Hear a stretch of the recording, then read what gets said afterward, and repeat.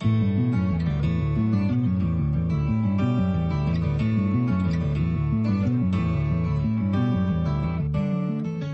and welcome to Literary Merit, the show where we tell you what media has value. Spoiler alert, it's all of it. Also, spoiler alert, we'll be discussing spoilers as usual, so here is your warning. I'm Ashley, And I'm Alex. and I will start by asking, what is new to you, Alex? I had the day off and I did some work at the library and then I went and saw How to Train Your Dragon 3. I saw that too! I guess that's where we can talk about it for a little bit then. Yeah. Um, I was very emotional at the end of it, Mm-hmm. but I still favor the second one. You know, I really need to give that one a rewatch. I really appreciated a lot of things about it at the time, but I haven't seen it, I don't think, since it came out. I just remember being in the theater and I was like, oh no, they're going to leave this one open ended and we're going to have to wait for a third one to see what happens. But then it's like, no, there's a fourth act. And I was like, what? There's a big old battle. Yeah. But I did really like this one. I thought it was a great ending to the series. It gave a lot of feelings, lots of good choices. It was definitely more about, wrapping everything up and feelings and a lot less about like billions of cool new dragons. Though there were were a a lot of cool couple. new dragons. There were a couple, but I don't know. I just felt like this one was more like, I don't know. I liked it a lot, but I just felt like the first two had like bigger and bigger dragons, and this was like smaller and meaner dragons. Yeah, those poison boys were nasty. Yeah. With like sleep venom and acid fire spit. Yeah, that was stingers. Scary when it's like everything's melting and burning. Right. And I gotta say, this maybe was some of Tough Nut's best. They really gave the moment. secondary characters some more stuff. I that is one thing that I appreciated about this, maybe a little bit more than number 2. Mm-hmm. Was I liked the way that the secondary characters, that the team was handled a little bit better than in 2. Yeah, I agree with that. Tough Nut and Rough Nut were both standouts in this one. They were and it's like, that's great. I mean, they've always had their moments, but they can definitely get into like tiresome territory. Yeah. But I loved everything that they were doing in this one. I really did. I can literally never get over that Kristen Wiig does one of their voices. Yes, she's Tough Nut, and I like, she doesn't sound like Kristen Wiig at all. Right? There's like absolutely no way, unless I saw it. I don't believe it. I know. I have to see the video of her actually in the booth, because I can't see it. I can't make the connection. Like, with I her know little in my braids with the mold spots for eyes. I love how gross she is. She's so gross. It's wonderful. And fish legs with his little baby dragon. With so the big cute mama dragon. Big mama dragon and the baby dragon. He's just a baby. I loved it. And I gotta say, at the end, Hiccup is pulling off that beard. Oh, completely. Completely. Like, and I was like head over heels for Astrid in the wedding scene. She was really great the whole time. When she gives him that little pep talk, when she gives him that little pep talk, you're like, oh my gosh. Like, she was mean and liked him before, but now she's mean and nice. Yeah, she's tough, but she's smart. She's great. I love her. She kicks so many butts in this movie. Like, she's so badass in this movie. There was really also like a weird like vibe between the blacksmith and Kit Harington's character. Oh, why can't I think of the Craig Ferguson character? Yeah. What's his name? Gobber and Eret, son of Eret. Yeah. You got a vibe? There was a weird vibe. Like, they were, I don't know. I don't know either. I wasn't even looking for a vibe, but there was a vibe. Well, the second movie did heavily imply that Gobber is gay. Yeah. And this one, But it's like Aaron is a bit young for him, I think. that's why I was really confused, because so Gobber is like at the wedding, he's like holding the bouquet, and then he throws it, and Eric catches it. Oh, I didn't Yeah. catch that moment. And it's not just the bouquet, it's his wooden hand holding a bouquet. Oh, yeah, no, yeah, that's right. Honestly, that moment didn't register in that way to me, but I do see the implication there. And then they're like standing next to each other at the end, like distant shot. I don't know. Well, everybody is in love with Eret, son of Eret. That's true. That is true. So no one can blame Gobber. Yeah, if he's got a crush, it's fair enough. I thought it was wonderful. A lot of great callbacks to previous moments in the series, and I loved that those dragons were just more like kitties than ever. Yeah. Toothless was just a kitty cat, and I loved it. I loved really every moment. like. I know why they did, and it was good, but I really wish they hadn't shown the mating in the trailer.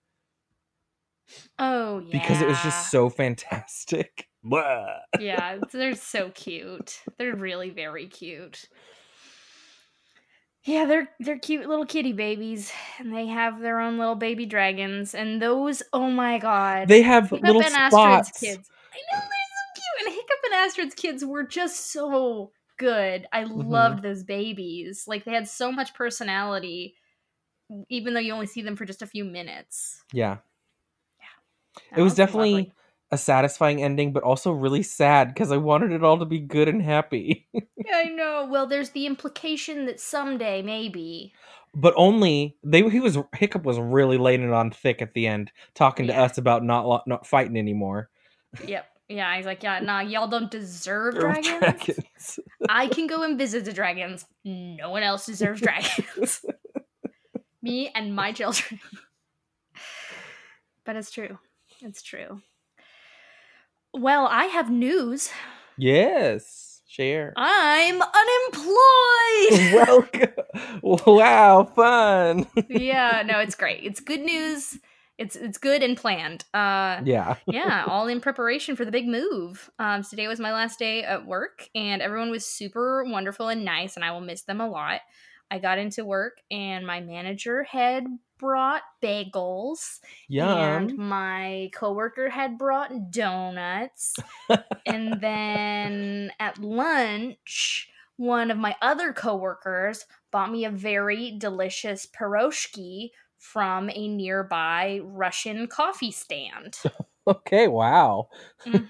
Everyone's feeding me all day. Yeah, I felt very sick. I'm sure. Because, of course, I had to eat all three of those things. I had a bagel, and then I had a donut, and then I ate the pierogi. And so for dinner, I had a poached egg on rice. Because that was all that was going to be able to happen. Right.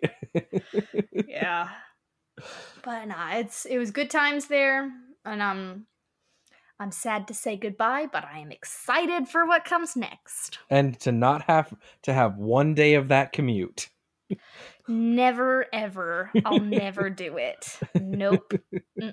But exciting things are coming, because that means that we're moving in like less than 2 weeks. It's 12 days for Jeepers. me. And yeah. I'm going in the day of. Yeah, and I think we want to move some stuff in. This is not important to talk about on the podcast, because well, they need to know our schedule. Yes. But yes, it's very exciting and very soon, and I'm super duper stoked. We're gonna have so much fun decorating, Alex. Good. Yes, I need help.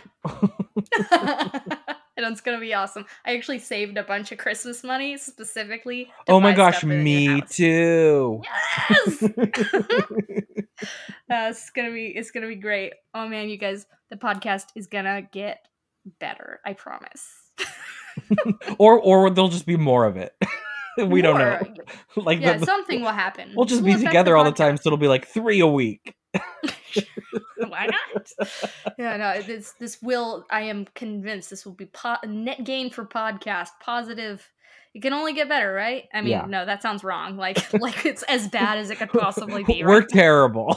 We're terrible. We can only go up from here. Oh my. Well, let's talk about this other thing that we watched recently. Yeah, so I don't remember if I started watching it before you did. You did, because you were Okay. telling me about Robert Sheehan and how great he Oh my is. god, I love So him so obviously we're talking much. about The Umbrella Academy, friends. Yes. Netflix original series, The Umbrella Academy, just came out halfway through this month or something like that. Mm-hmm. Yeah, it's pretty good. It's a pretty great show, I think. It is 9 really good episodes. Yes. So you said that very pointedly. I feel the need to inquire. Episode 10, which I think you watched today. I did just watch that a few hours ago. Yes, That's the one I felt it was a bit much. I mean, they just had a lot of wrapping up to do, didn't they? They did, but then it's like, welcome to the Black Parade, and When I was a young boy. Okay. Uh yeah. So, yeah, that was a lot. yeah.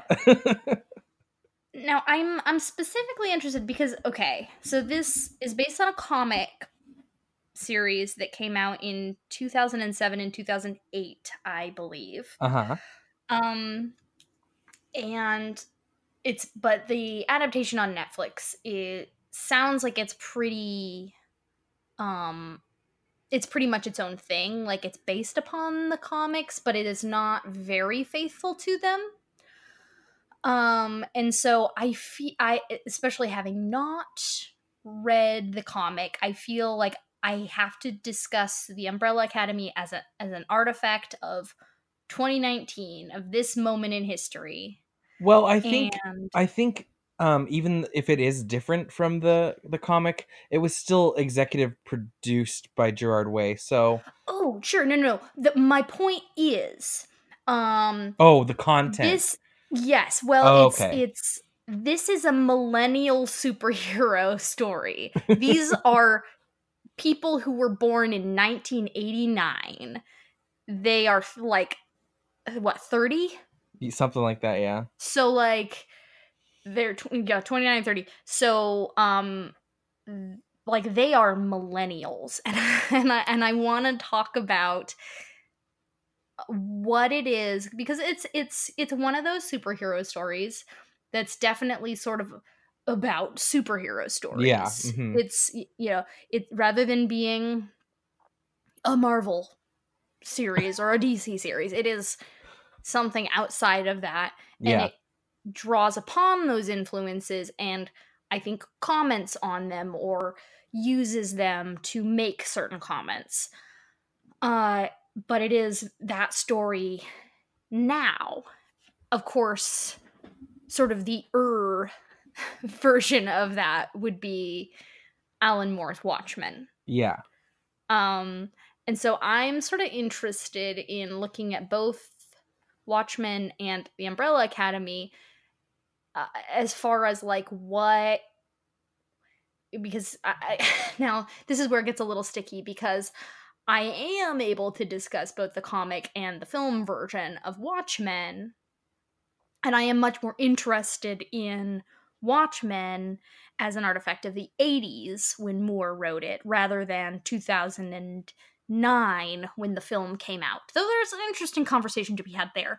The story Watchmen came out of the 80s, and this Umbrella Academy came out of 2019. So it's a little tricky as far as what we're comparing, but But they both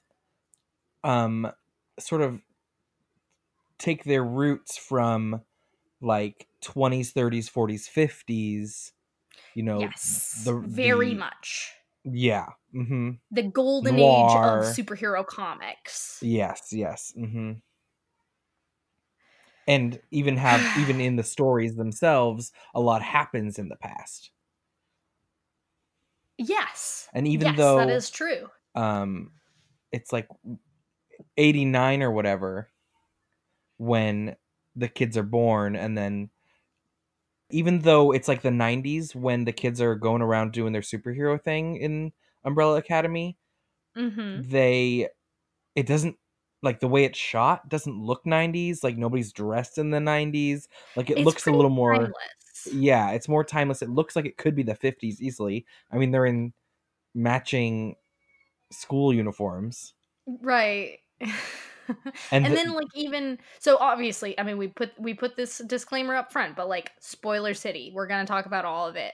When we see like Leonard's childhood, which is the same time as their childhood. It all, still it looks very timeless. He's just yeah. the clothes don't point to any particular time. It does feel of even of an earlier time Well, and then than. Mom is sort of based off of the 80s, or the 50s housewife. Oh, 100%. Yeah, And then we have the whole Grace. Moon Like she's Man Grace thing from the Kelly, right? 60s, right? The whole Moon Man thing of the 60s. Mhm. I got to say, why is Luther's codename Space Boy before he ever goes to the moon? Because of the comic. I was looking Yeah, it I up. know. They all I know have it's because of the aliases. comic, but why do they use it? Like they call him Space Boy all the time. They never call anybody else what they're called in the comic, but they just call him Space Boy all the time. Because it makes sense because he was in space. But he wasn't at 13. Did they They call call him him when he Space Boy as a child. maybe his head Yeah. was in the clouds or something? I don't know. He's just a strong boy. Why are they calling him Space Boy? I don't know. It doesn't make any sense. It was a very weird choice. Well, I mean, I'm glad they didn't use, other than Vanya's name, they didn't use the other ones because they just don't make sense or sound good. Like No, I Diego mean is the Ben. Kraken, which The literally makes no sense. I don't understand where that comes from. If I read the comics, I might. Apparently, it's because he can breathe underwater, or not breathe He underwater. can Sorry, hold his hold his breath. breath, and he But throws that's not a knives. water specific skill. There are other times when Also, holding your breath is useful. knives. Yeah, those things are just unrelated. We got Ben's is just mean. Right, the horror. The horror. I honestly thought he was one of my favorite characters. He was a darling. He was an absolute darling. And the seance just is a mouthful. It's for not Klaus. great. And then calling. I'm glad that they just called Hargreaves dad rather than calling him the monocle. Right. That's again another real mouthful. Yeah. But so it's this is a story about trauma. Yeah. I mean, these are people who grew up with a lot of trauma, and some of them borderline abuse, some of them straight up abuse. Like Right. they had an abusive childhood, and they are acting out in their own different ways as adults, trying to cope with that childhood.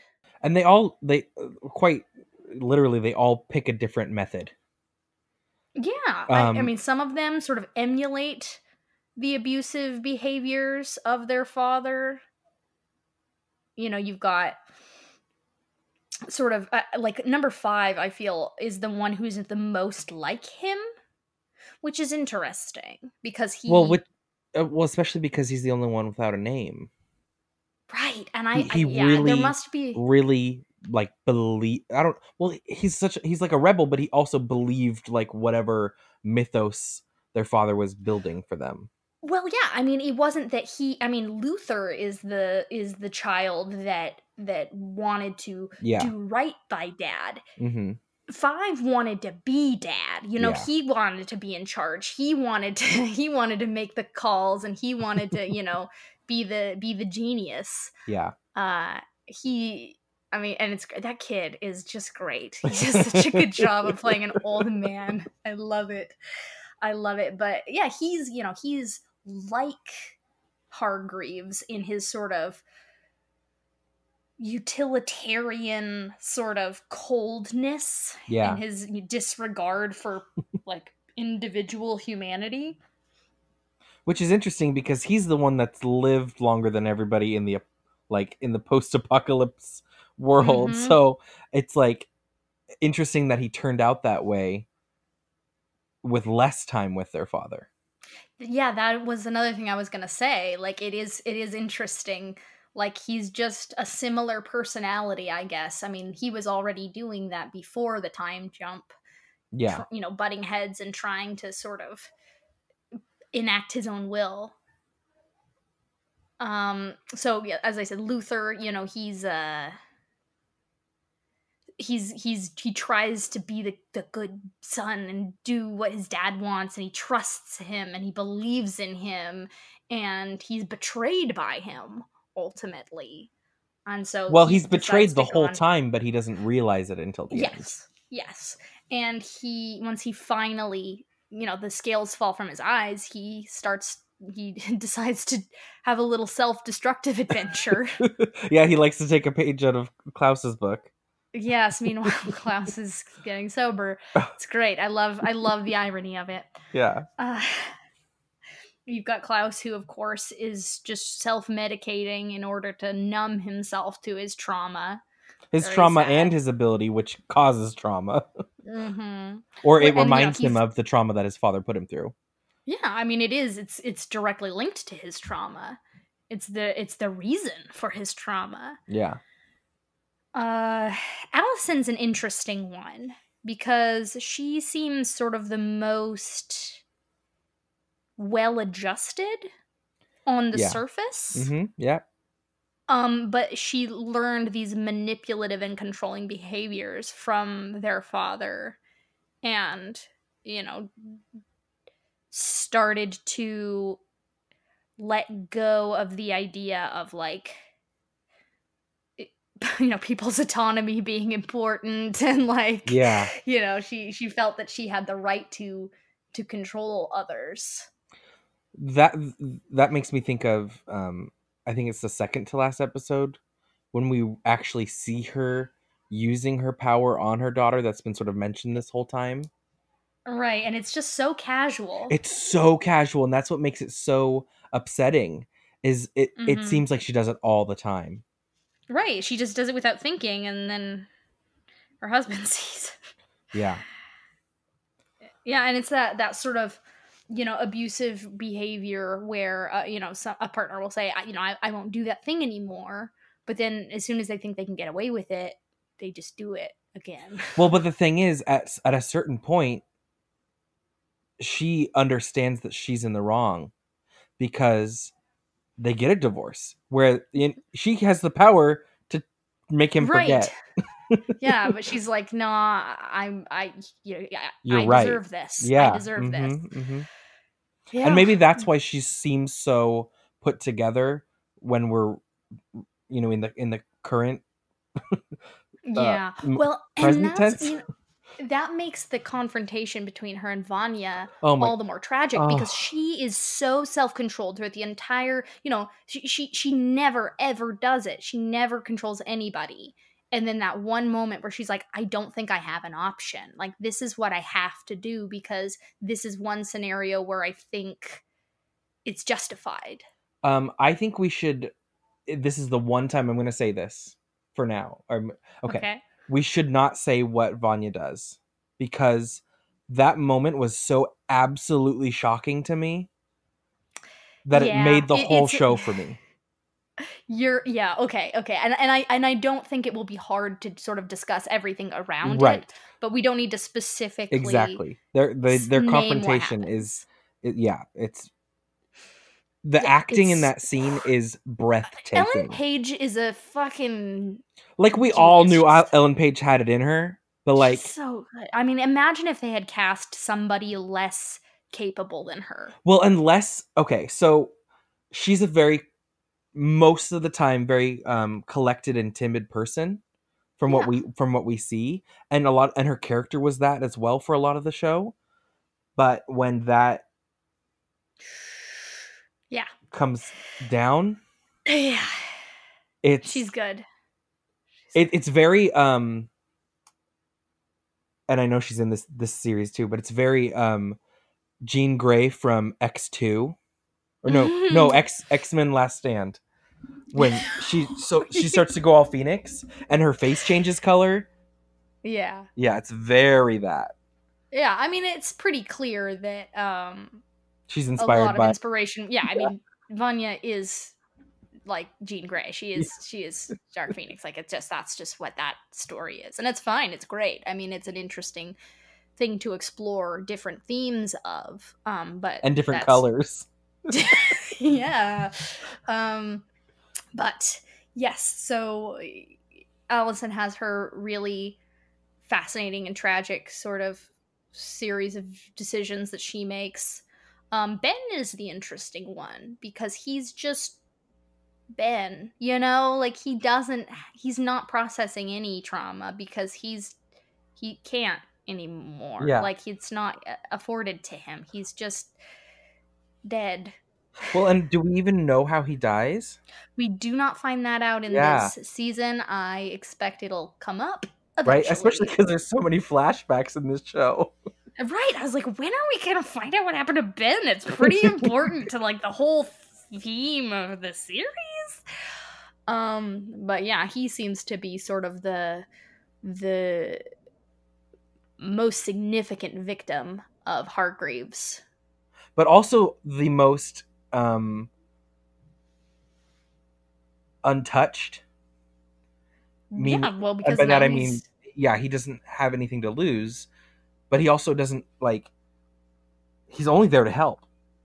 Yeah, and you know, it may just be the sort of the show's perspective on what it is to be dead. It's like there's nothing more, you know, to like.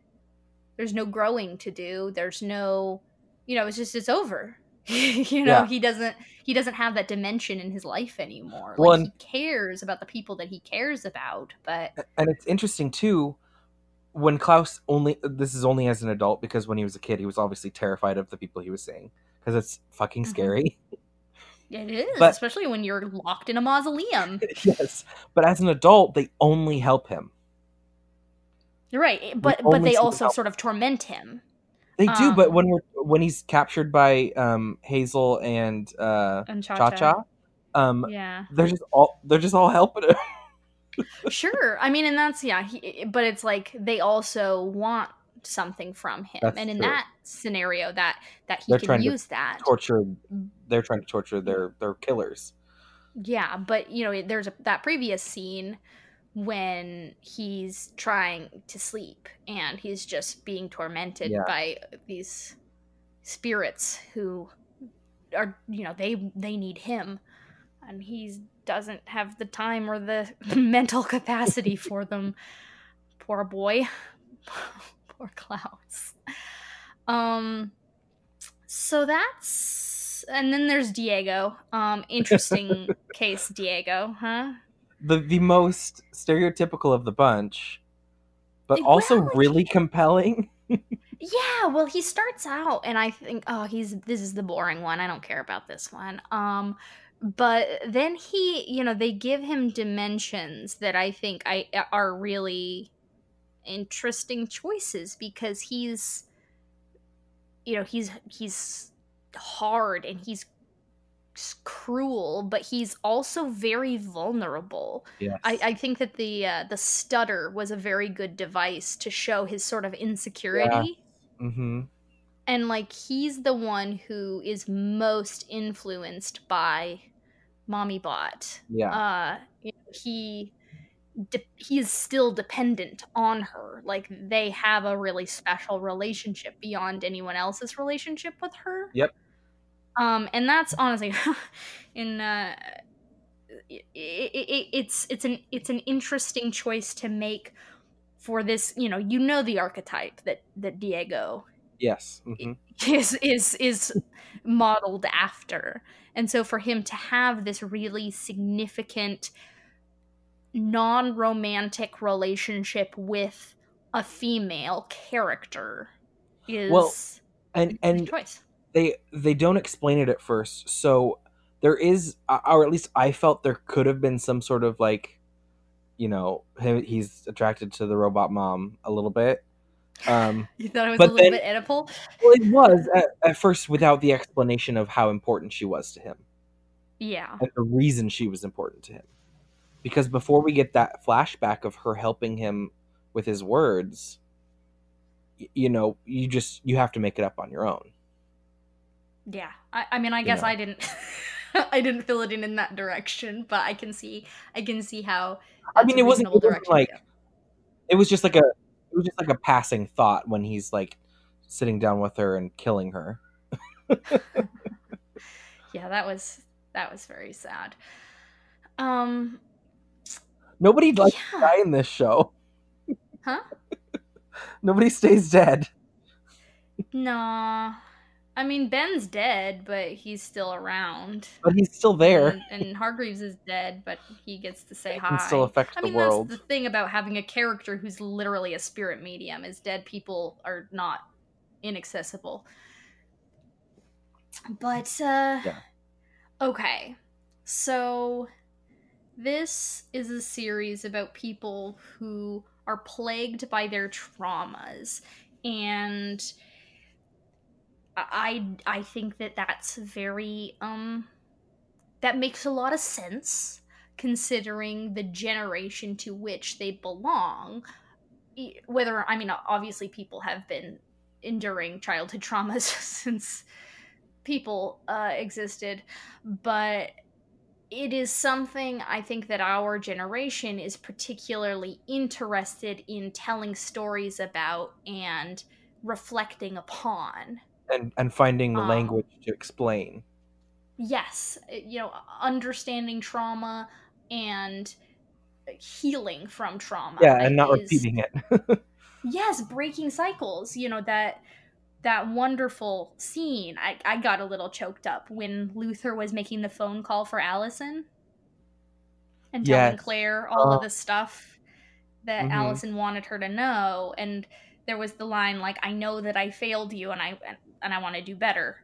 To paraphrase, like saying like, "I am sorry. I recognize what I've done, and you don't deserve that, and I will fix that." Oh yeah. Essentials. Mhm. And I their relationship was also a little bit on the nose, I feel like, for like, You mean Allison and Luther? yeah. It was a little Yeah. expected, but it was Eh. very genuine at the same time. Yeah, I thought it was very sweet. I mean, I did have to just sort of put aside the weirdness of it. Um, but at least it wasn't as bad as the whole Dexter and Deborah thing on Dexter. Yeah. So that was a lot more unacceptable. But yeah, so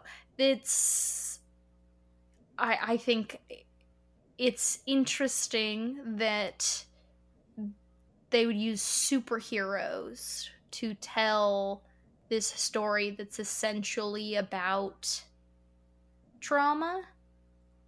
I think it's a really great and interesting way to sort of externalize things. I mean, that's what fantasy is great at, is taking internal struggles and Yeah. externalizing them in really cool ways. Well, and it also, you know, I think it can really help people who feel like they're not allowed to feel these things. Like, oh, if this person who supposedly should have an amazing life because they have a special power still feels like garbage, maybe I'm allowed to feel like garbage too. Mm-hmm. Oh my gosh. We talked about all the other siblings. How appropriate. We talked about all the other siblings. We didn't talk about Vanya. Right? Uh, Nobody ever talks about Vanya. Nobody cares about Vanya. But that's actually the really, honestly, I mean, that's when it all sort of clicked together for me. When it is revealed exactly how it is that she doesn't know she has Yeah. powers. Mm-hmm. Because then, like, her entire character all comes together. Mm-hmm. Oh, I like gasped. Yeah, she's really like, you feel for her immediately because obviously she's the face that you recognize in the cast, like, Sure. you know, and also she's just like um the input for the audience, the Right. She's the normal person. I yeah, mean, she's and she's honestly fine with it, but she's also medicated, which yes. probably helps with her being fine with it. Right. But her like the whole thing with her like not being a great violinist, it's like, "Oh my god, like she couldn't excel ever Yeah. because she didn't believe she could." Hmm. And I was like, "Oh fuck." Like that's the trauma, that's the abuse that her father inflicted on her is he made her believe she could never be extraordinary. And like what a real trauma that is. Also, he drugged her whole life, Right, right. That there's that as which well. would probably also impair your violin playing skills. Yeah, I'm not sure what those drugs were. Anti superpower drugs. I don't know. He's some kind of alien, I Well, no, guess. I don't think they So, were anti superpower drugs. I think they were sort of implying that her power is enhanced by her emotions, so they okay. stabilize her, I believe. Okay, maybe so. I don't know. I mean, it's not made explicit It's one way not, or and the that's just other. my assumption. But But I mean, like, how many people grew up with abusive parents who told them that they wouldn't amount to anything, that they couldn't do what they wanted to do, that they couldn't be well, and amazing? how many kids wanted to be the special one? Every single Yeah. kid. Every kid. And like, some of us were lucky enough to have parents who said, "You're so great. Like, what do you want to do? Because you can go out and do it. Let's do it." And some people were not And lucky honestly, enough to like have parents like that. at the beginning of the show, she just wants to help. Like she Right. loves her family so much, and they just ignore her, and so she has Yep. to continue to deal with, the implications of her trauma day to day. That she's doomed to mediocrity. Well, not even That she that. just Like doesn't. she's underestimated. She's, um, you know, Well, yeah. I mean, I know that that's what actually happens in the series, but in sort of more of a thematic oh, okay. sense. Um, her it's such a commonly felt thing for people to grow up and think I'm not good enough. And that's Hmm. that's really how this all came together for me, Yeah, was because I realized, like, oh but I damn, think like she's doing all right for herself. Though. she is doing all right. She's But third chair, like, right? yeah, but as Helen said, she's been third chair for 5 years, and like that's apparently not like I that's mean, that's that's kind better of. than not being in the orchestra, right? Sure. I don't know, man. Are you arguing with me about this? Like, this is No, no, I no, think no, this is what the show no, is no, getting no, no. at here. I'm just saying, like, she seems like she has a pretty good life. Her sister loves her apartment, like, Yeah, but she can't ever believe that and it's she also good has an enough. issue with relationships too, which, yeah, Yeah. with love, Yeah, and love the way and that she family. like ugh, Leonard. Ugh. Yeah. Okay, I don't know if he's particularly a good actor. I think he probably is, but he was a well-written character. Mhm. Yeah, just those moments, just the manipulation, the You really could have subtle where he easily, knew exactly how to push her buttons yeah, and you could have and get easily what known who he was and what he was doing immediately, but like, you question until they do the backstory. You question if he's good or bad. yeah, I mean, he's just so unassuming, but it is a little bit like like this guy just coming out of nowhere like this, like it's suspicious just in sort of a storytelling sense. But um yeah, no, the way that, she like, and that's another thing that's just so real and so true, that people who, grow up being abused will gravitate towards abusers. Like, she went from an abusive father to an abusive partner. Well, and she won't heed warnings. the warning. Because she's so starved for affection and for affirmation. Mm-hmm. And he's Yeah. a manipulative bastard. Yeah. Yeah, he's the worst. He's the worst.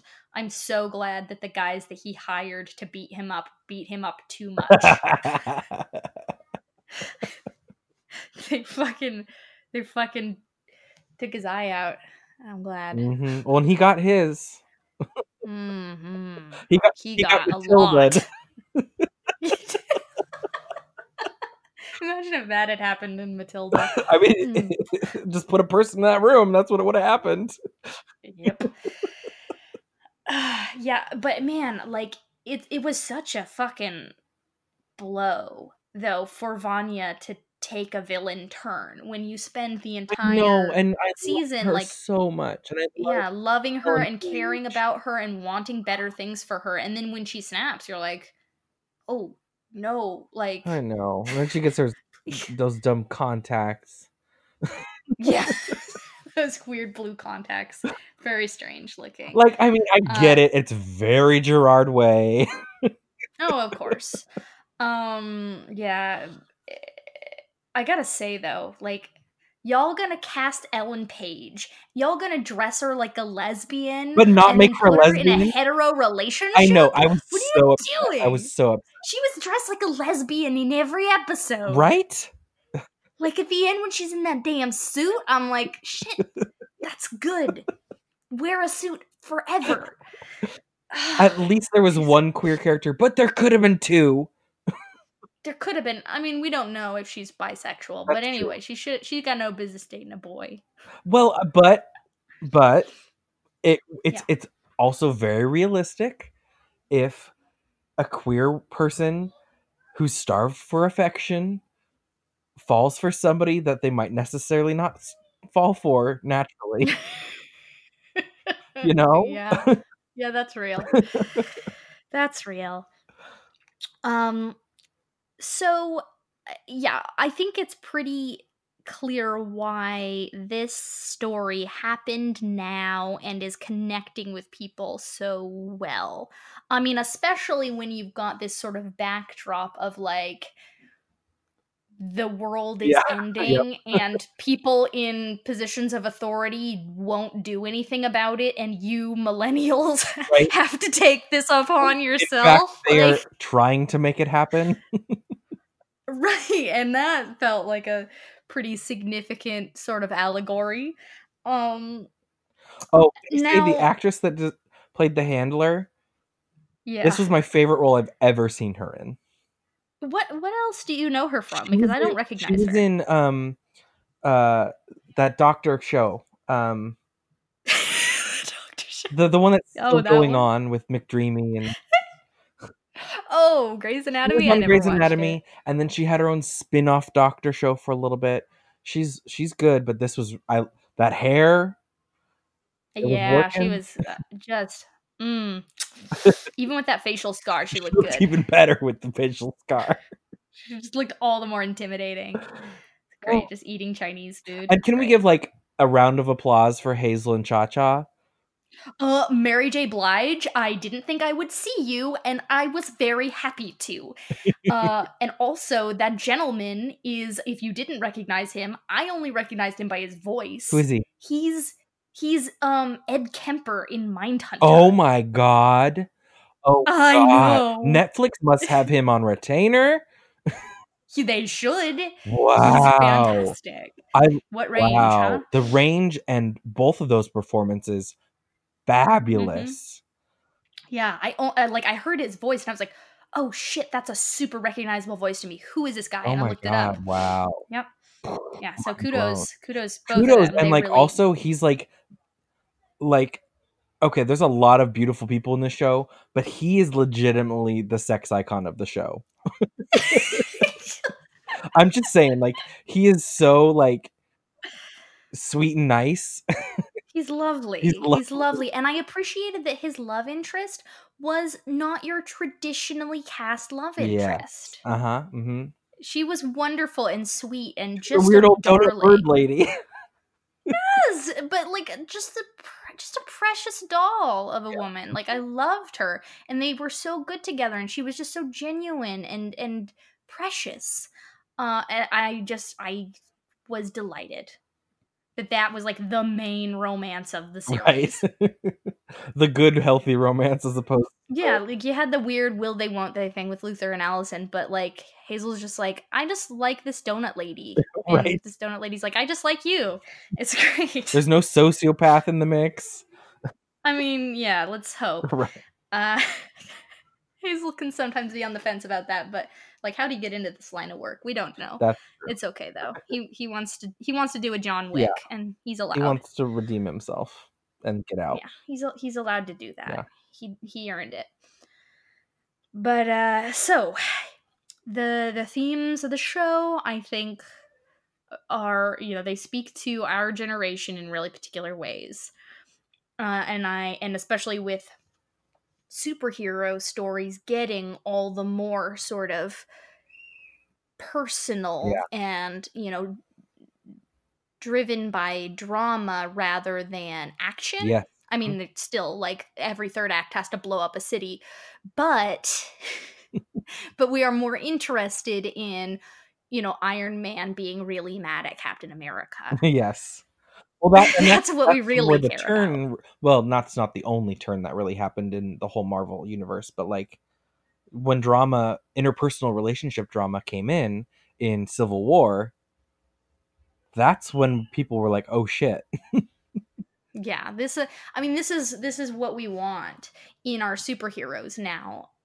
It's yeah, basically just these interpersonal dramas on a big, huge planetary scale. Right, we can't just do Tobey Maguire finger guns for 10 years.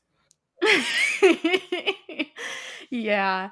And it's really the case in the Umbrella Academy because like the planet ending cataclysm is a girl who's had enough of being put down by her family. Yeah. Like a girl who said, I don't want to be powerless anymore. My family abused me, so now I'm going to wreck everything. Well, no, but not even that. It's almost like and it's you could view the whole last episode from so many different angles, but it's almost like she's just like, I got to get to my damn solo. Right. This is my time. Yeah, it kind of makes you wonder. Like they made it happen, right? Because obviously like it's that sort she's of not a malicious person. She wouldn't want to right. kill fucking everybody, but she wants to go to her show and she wants to do her damn thing. There's just she did kill a man for honking at her in his car. So that's not great. He was in the way of getting to her performance. Yeah, but she killed a man for that. So she was definitely sort of rampaging. Yes. But it is, they 5 sort of implies that this was just another way for the apocalypse to happen, and if they hadn't made her blow up the moon, she just would have blown things up herself. But like we don't know that. Like she was just playing a concert. They are just assuming that like, oh, and then the concert will get over and the world will explode. Right? Like, maybe she was just having her own like magical girl transformation time, like going from black suit to white. Right, and it was great. She's just becoming the world's most powerful violinist. But it's so like, is it? I am interested in viewing it as one of those sort of like prophecy tragedies, wherein trying to circumvent the prophecy. Exactly, that's exactly what it is. Because Luther wants to stop the world from ending by locking his sister up. Oh, Luther! Oh, and when Allison is at the door, oh God, it's so. I know, because you know exactly what's gonna happen. You know she's gonna explode. Yeah, it's and you can't she's stop just it. pushed to the breaking point. Yeah.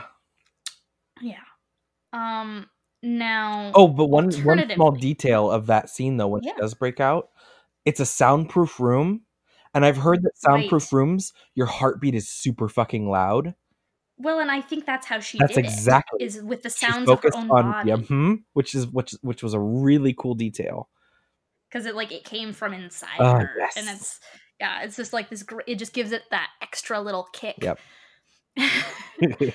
Like, well, it's like Now, water bending in Avatar, where it's like you can get it from anywhere, anywhere, even from your blood. yeah, you could. Uh, so Watchmen is different from that. Well, Watchmen is a different generation. It is a different generation, and it's you know, it really changed superhero stories. It and I'll give credit where it's due. Also, the Dark Knight Returns. This is the one time I'll give Frank Miller credit. Uh, those two comics really changed the landscape of superhero stories, and I really believe that without them, the Umbrella Academy wouldn't exist. Um, it is much more of an external story. But I guess, in the Umbrella Academy, being a superhero fucks you up. Yep. And in Watchmen, you've got to be fucked up to be a Yep. superhero. It's sort of the other way around, where all these costumed people are just these weirdos who have these like sexual fetishes and stuff, and they just like they have these weird like brain things where they just need to do this. Like man, every time I rewatch that movie, I am made more uncomfortable by Rorschach. Yeah. Like this time around, I rewatched it this afternoon, and especially since I've been into true crime recently, I see so many, so many, so many scary, scary red flags in Rorschach. Yeah. I 100% believe that if he didn't have this whole costumed hero thing to do, he would just be a serial killer. I mean, Like, he's got the name. he would be a serial killer, and he's found some sort of way to make it like Okay. Yeah. okay, but I mean, by certain metrics, he is a Well, serial it's the whole killer. Dexter thing, you know. Sure, yeah, it is. It is that. So I guess Dexter is a superhero. Uh, it's. I mean, Alan Moore was clearly writing a story about like, hey, maybe superheroes can't ever work. Like maybe this is a world where that can't be, especially in a world where you've got like global superpowers, maybe people dressing up and fighting crooks is crazy. Well, and you know, recently Marvel's starting to understand that too. Yeah. I mean, they did a little bit with the X-Men, the early X-Men stuff, but it's not necessarily about that. It's more of like, you know, it's other stuff. But Yeah. like the Sokovia Accords and like the rules they're putting in place so that, you know, these people Mm-hmm. just, you know. And and in fairness, like comics got there first, obviously. Like all of these movies are based on comics that came before them that did those things. But yeah, like and it is I think the Watchmen effect of really understanding these things that Moore was writing about. But I mean, Watchmen came out of the Cold War, and everyone was afraid of their neighbor. Everyone was afraid of what could come from the outside, what could infiltrate, and what secrets people are hiding. It was a really creepy global Mm-hmm. climate, unlike any other time. uh and So it makes sense that there would be this story about like nuclear deterrence and just this insane science and these things being possible that that are beyond imagining. Mm-hmm. But ultimately the people who dress up and fight crooks are like they do it because they want to, like they're creeps and they get off on it. And they have issues. They have issues. They have super duper duper issues. Um, I mean, and it's they've all got sort of their own dimensions of it. You've got Rorschach, who is this weird, like narcissistic, like sociopath, and he's got his, his code, his morality, his beliefs that are, like his mask, very black and white, and he can't accept anything outside of these rigid boundaries, uh, to the point where he doesn't think of criminals as human beings. You've got Ozymandias, you got Veidt, who he views himself as a pharaoh. Like he's, he in stark contrast to Rorschach, he believes that the ends justify the means, Yeah. and whatever you have to do for the greater good is acceptable. And then you've got this sort of I believe that Silk Spectre, Lori, is sort of the humanist of the series. I mean, she's clearly sort of a weird person with a superhero kink as well, but she's much more interested in humanity and people and doing what is morally right for other people. Mm-hmm. She's the one who wants to, she helps John hold on to his humanity, and she's the one who tries to appeal to his humanity. And I have a little bit of trouble putting my finger on Night Owl, on Dan and his sort of dimension. Yeah, I mean, I've only seen the movie, so I don't know as Mm-hmm. much, but I mean, yeah, if you've seen he's the kind of like movie and the he's comic are honestly very similar. Rorschach's like the inside of Batman's brain, and the other guy's like the outside. Yeah, he's the respectable part of Batman. Who just looks exactly like him. Yeah, Patrick Wilson makes a very good Night Owl. I really liked that casting. But yeah, I don't know. I wonder if maybe he's sort of the audience where he's torn between these people in his life and he's got to try to decide who's right. That's very possible, especially because he seems the most, or I should say the least powerful. Right. Yeah. I mean, like he's a good fighter, but he's not as good as Rorschach. And he's not like unlimited. He's smart, potential but not energy. as smart as. Yeah. Yeah. He's not a superhuman, and he's also he's not as smart as Ozymandias. Yeah. Like he's just he's well-rounded. He's the Mario, if you will.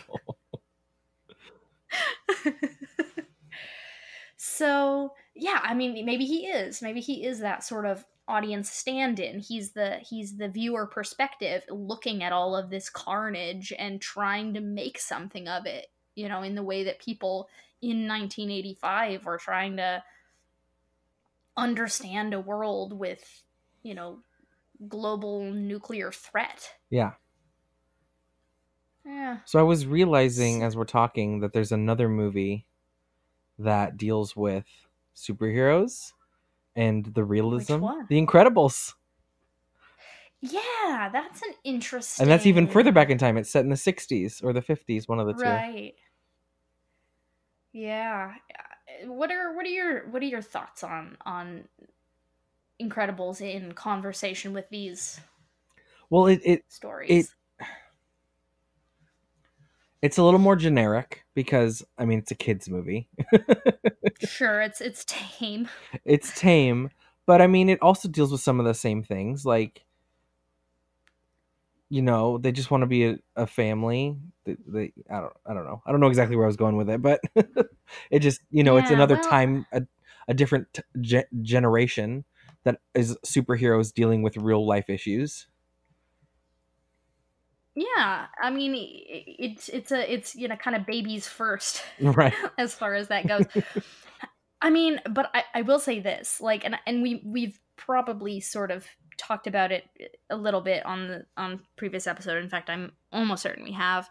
But like, Incredibles has some really weird sort of Randian objectivist sort of stuff going on where it's like, no, some people are just born exceptional and no one should prevent them from being exceptional and no one should try to be exceptional if they're not. Like, that's weird, right? Like, that some people are just better. And like, I get it. Like, they sort of sneak it through where it's like Syndrome's like, and I'm putting people in danger in order to enact this, but Yeah. ultimately he's like, I'm gonna give everyone superpowers and then no one will be special. Like, that's the terrible thing that Syndrome actually wants to do, is let everyone have Well, it's superpowers. exactly like Magneto and X-Men. He wants to give everybody Is it? superpowers in the first one. I Well, mean, it's going to kill everybody, yeah. but he doesn't care. He'll give them powers and then they'll die. Yeah. And Magneto is one of the more sympathetic of the sort of supervillain characters, I think. But yeah, I mean, The Incredibles is a delightful film. It's fun and it's charming, and it's also got some really creepy themes. I think it tries to do the whole like X-Men like parable for, you know, uh for groups of people that are downtrodden. But Sure. if you're a superhero, you have like you have powers. Right. I mean, I mean, like, yeah, like, the movie is like, nah, only these people who were born special can be Yeah, and trusted with these it definitely abilities. has that whole Like, thing. And it's like if you look at any sort of group of people that was thought of as lesser, they yeah. the police made their lives just utter hell. But whereas in The Incredibles, it's like the police aren't an issue. Except for, Right. oh Like, darn, we're Bob's, arrested. Oh no. yeah, Bob is gonna be fine. Like, he's just gonna be fine. So, yeah, I don't know about The Incredibles. I don't know about Brad Bird. I don't know what he was doing there. Um, yeah, I certainly didn't consider it before now as far as how it It relates doesn't to relate these. as much like thematically, but visually it has that same sort of, moment in time sort of look. Um it's definitely in the same genre, of course, but it's Yeah. just Well, I mean, and I think that as far as the sort of aesthetics go, that's just because that's the golden age of that's comic yeah. books, is like the 40s and 50s.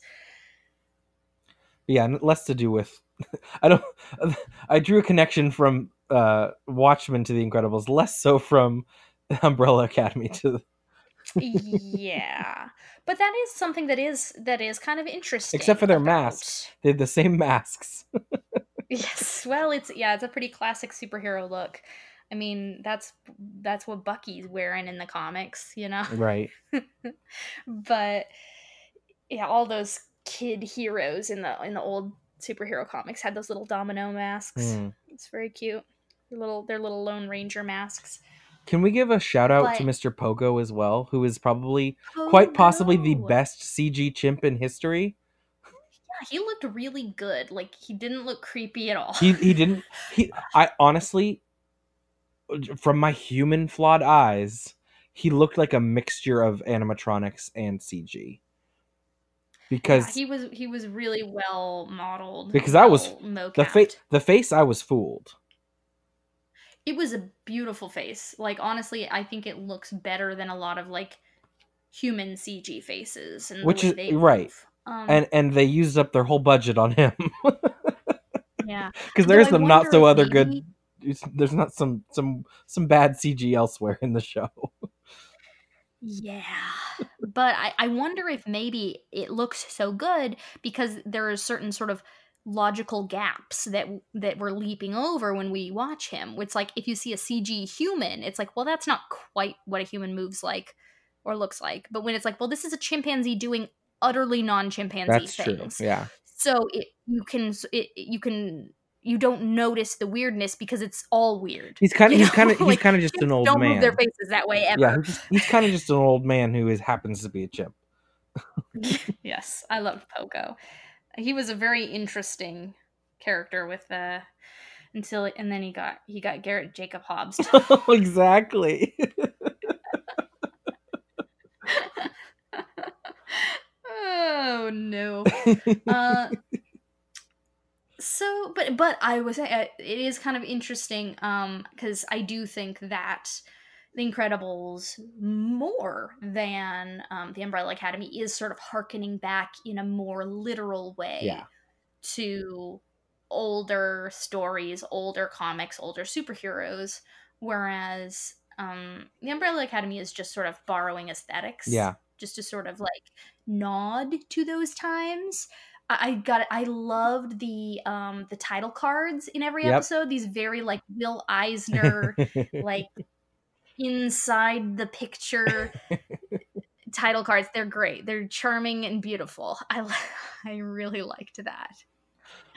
Also, the origin story was the same for all of them, Yeah. and it was also very strange and unlike anything Yeah. else, really.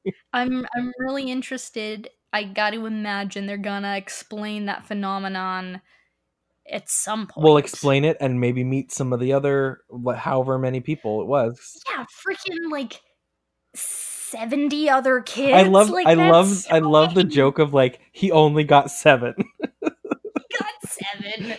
I love it. Especially because it's an academy, so you think, oh, it's like a private school. It's got like a lot of, but nope, just 7. Which honestly, Yeah. the cast would have been. I mean, the cast was already pretty full with 7, and plus the side characters. So Yeah. any more would have been a big mess. Well, it would have just turned into, Xavier's School for Gifted Youngsters Yeah. at that point. Well, any final thoughts on these stories as reflections of their generations? I think there's something interesting about the Umbrella Academy, especially when we're talking about generations with the aspect of time travel. Because number 5 is at the Kennedy assassination. He goes to these major events, and so there's sort of that He's got a very unique perspective but on it also sort of humanity. draws on like other generations' feelings and of these big moments. And then of course we have Klaus, who goes back to Vietnam. Yeah. And that was one of the other really surprising and probably one of the more positive surprising moments in the show. I mean, obviously it was horrible, but like his character grew tremendously instantly. I know. Which was really cool. That was a great move. Great move. It's like it's 100% justified, but it saved so much time. He was not budging anytime soon. Yeah, he was a wreck. Yeah, it's and I wonder if maybe, that does sort of reflect upon our experience as a generation that grew up with the internet and like access to information that previous generations couldn't really have in the way that we do. So like time travel as an allegory for information on demand. Maybe. I mean, maybe not. Maybe not as sort But I of understand what you're saying. Like empathy is at our fingertips. right. We can understand. We can learn things more easily Hmm. than any other generation before Yeah, us. and we can connect with each other. He connects with somebody, and that really changes his life. Yeah. And then he's back, like what, a day later? Yeah. But it Yeah. was a It's year or two.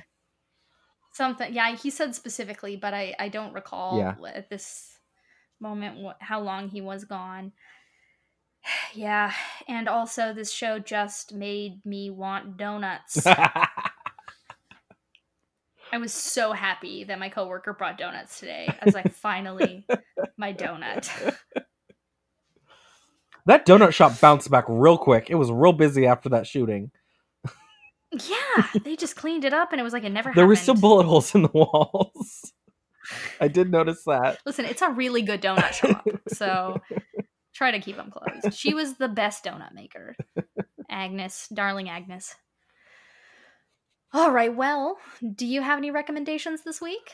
Oh, well, I just talked about How to Train Your Dragon. Um, I don't know what else I did with my life this week. You Oh, just watched. oh, okay. Oh, I watched The Favorite. I need to I see it bought it. We can watch it. still. Thank you. There was no other way to watch it before the Oscars, so I paid $15 on Amazon to get it instantly.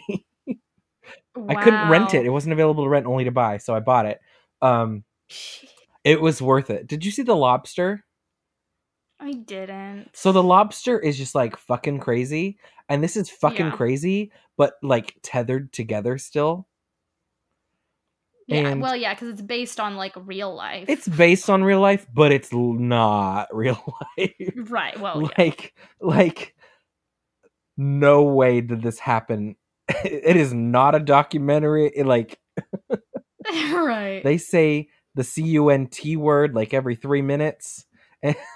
You know what? That's one of the oldest words in the English language, all right? Well, but like in the contexts of Parliament, maybe I don't know. I don't know. We'll see. It's I'm it's so I'm very good. excited to see it. It's Yeah. so Emma Stone is a wonderful actress. She is like the part that is like the least exciting part, and she's pretty amazing. Well, I'm excited to see what Nick Holt does in this film because I he looks had like no the idea he was best. in it, Oh, and he does a really he good looks like the job. most foppish dandy I've ever seen, and I can't He's wait. such a dick. And like, so I love it. another thing I like about that movie, the men are completely impotent. Like there's these three women and they're doing literally everything. Just remarkable. And one of them is bedridden. Uh, love it. Seriously, Rachel Weisz, like Oh, I love her. this. Okay, so she was really good in The Lobster, but because it was really strange, it was hard to connect. She is Mm-hmm. like, I'm upset she didn't win the Oscar, but I understand why she didn't. But she was so good. She needs her own award ceremony. Honestly, like, and the costumes were so cool. There was like, it was like the costumes were like sort of out of place because there was like textures that didn't exist back then. Like they had like pleather chokers, Oh, but they were exciting. like lace cutout pleather chokers. They were amazing. Oh, Can't wait. it's so good. Can't wait. Highly I've got recommend. just a quick. I take it whole. No, I've been dying to see it, so I'm super excited. Just a quick recommendation for me, not the most heartfelt, but I've been listening to a new Wondery podcast. They did Dr. Death and Dirty John, and their new one, Over My Dead Body, is it's more of the same. It's good stuff, really fascinating and bizarre uh true crime story about people and relationships. It's if you like those other ones, then Over My Dead Body is something you should listen to.